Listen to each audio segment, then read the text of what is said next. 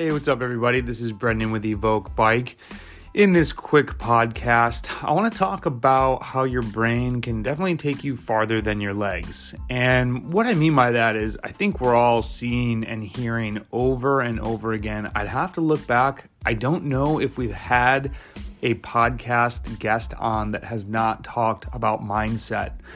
And I think it's easy for us as athletes to think about mindset on race day. And we talk about, not psyching ourselves out or getting psyched up or getting in the zone or visualization for the race, visualizing the win. But I really think we need to make sure we're challenging ourselves mentally in the workouts when we talk about surprising ourselves. And I think a big difference when I think of my own training is it's much easier to try to mentally get ferocious and mentally be hungry when it's a Saturday and I'm at a race weekend and kind of that whole day is revolving around the race, as opposed to Wednesday morning when you have family things going on, you've got your job to attend to, you have people emailing you, you have people calling you, there's all these other things going on. It's clearly not just a bike ride day, unfortunately. And, if you're a pro cyclist and you're listening to this, don't take that for granted. A lot of us are envious of that. But really, we've talked about before challenging yourself and allowing yourself to be surprised in workouts and to also have the mindset that you can do more than you're ever expecting, and that it's totally normal if you're going to go do your intervals at 5:30 after you cut out of work an hour early. You might be anxious all day. You might be, whenever you think about the workout that is, your mind is going to drift to work and be thinking about all the other things. When you think about that ride later, you might be like, God, this is going to be so hard. I think if you can really use that nervous energy or that self-doubting energy as a motivation of just saying, I'm at where I'm at, I'm going to go put my best foot forward, and I'm going to attack the hell out of this workout. Because there's some workouts that on paper don't seem that hard and they're brutal. And you're like, man, I can't believe I didn't get that. And it feels like you just caught an L, but you're really going to just learn something from that. You're going to go back. You might have to just give it a little bit more respect. There's going to be workouts that seem impossible and you're going to crush it. It's like, it's not, I don't think it, at least it always is like, oh, this is going to be easy and it's easy. Or, oh, this is going to be hard and it's going to be hard. So I think we can use those workouts to kind of try and come in with, all right, I respect this workout. I'm going to try and crush it as best I can and see what happens. I think the other thing is, trying bigger races. As I think back to yesterday's podcast, what Heather talked about is we can always talk ourselves out of why we shouldn't go do something or why we shouldn't go try something. I mean, hey, Josh Keefe, if you're out there, this guy dragged me back to training races after I did my first 3, or maybe I did 2, and I hated it. I was not used to ever riding near people. It was a Cat 5 race. There were probably 35 of us there. It was kind of just like people all over. And that, though, was my very first exposure to like a quote unquote big race. It wasn't a race at all. It was a training race. But to me, that was big because I had only ridden with like one other person before. Go back and be uncomfortable and go back. And I'm so thankful that Josh was like, you need to come back. You need to come back. Had I not, I may have never gotten into bike racing.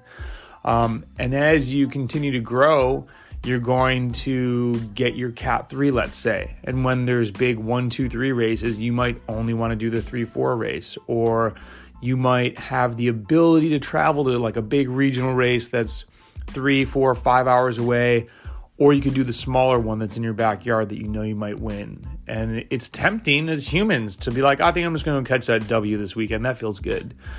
I would highly recommend that you pick out a couple weekends where you really challenge yourself and use, your mind's going to want to psych you out, right? Like you might talk yourself out of it. I don't need to make that long drive. Do I really need to dedicate this time? And then when you get there, the first time you do one of these bigger races, there's a good chance you come mid-pack. And it can be frustrating. I mean, I remember when I first started traveling outside of Rochester and, when you're local, people are like, oh man, you're good. And I'm thinking like, am I good at this sport? Like maybe I'm good at this. And you go somewhere and you get like 50th, and it's like, wow, I'm not that good. And then you go back and you think about it like, okay, what do I have to improve? Most likely positioning was a huge thing because you're just not used to being in that group. You need to really sharpen your sword. You need to keep working on your skills. And you go back the next year, a whole year later, maybe you get 30th, maybe you get 20th, right? You're still nowhere near winning, but you're going back. Frank Overton talked about not burning too quickly. A lot of these 50th, 40th, 30th, 20th, it turns off a lot of people. And after a couple of years, they're like, this just isn't for me. I'm just not going to win. Like, I can't tell you the number of people who have said, dude, you've won so many amateur races. Like, I'm never going to win that many. And I just say, do you know how many I've lost? It's a lot. Like, I got my butt kicked a lot. And I won't even get into a future guest that I'm super pumped for us to talk to because he was a huge motivator for me when I first got my Cat 1. So the other piece is use your brain. Think about racing, study racing. You know, there's a tactics book I just sent to an athlete that she had been asking me about. And, you know, there's so many ways to sharpen your skills, not only by watching other races, but hopefully you have a mentor and someone that you can talk to about races so that when a question comes up, you know, I think one thing that is really good about I'm pausing because I'm like, it sounds like I'm patting ourselves on the back. For our Evoke athletes, we just started a WhatsApp chat group. And it's like when you want to get more of an opinion than just your coach, post something here, or post a cool article or whatever.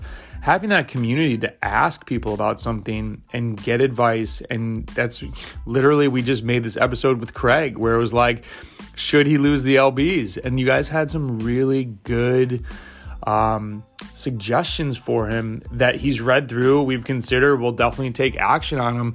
And I mean, that's what I kind of laughed at when I said a long time ago, you know, we're not for the people, we are the people. Like, we're doing the same thing with you and we're trying to learn these lessons along the road with you.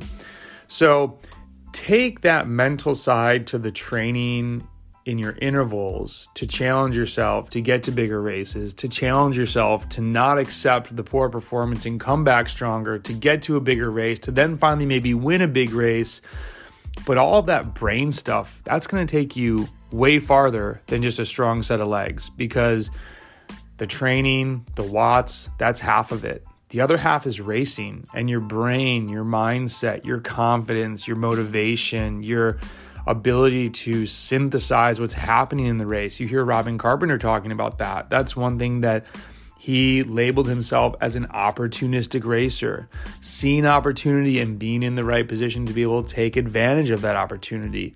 All of these things that so many of these high-level athletes that we are so fortunate to have sharing just their thoughts and ways of thinking are things that you can apply to your Cat 5 race, your Cat 4 race. Hopefully you continue to upgrade and fuel that fire as to why you're even training, why you're doing this, why it's 5 p.m. and you could go, you know, eat ribs and crack a beer, and instead you're like, I got an hour. I'm going to do an hour. Then I'm going to have my beer and my ribs. But, you know, at least you can have these things that you earned it. So hopefully you take these tips that these amazing athletes are providing us. And also, don't forget, if somebody's interview resonates with you, I always put their little Instagram handle there. It would be so cool if you took 30 seconds out of your day to look them up and just shoot them a message like, hey, your message about this was super helpful. I guarantee you from the conversations I have with a lot of these people before the tape starts rolling, you know, many of them are like, God, I hope people like want to listen to this. It's like, why would they not? You're an incredible athlete. So I hope this helps you continue to become the incredible athlete that you are. All of us are athletes, and we're all starting at different points, but going to the same end place of just being better than where we started. So hope you guys are having a great week, and we'll talk to you soon. See ya.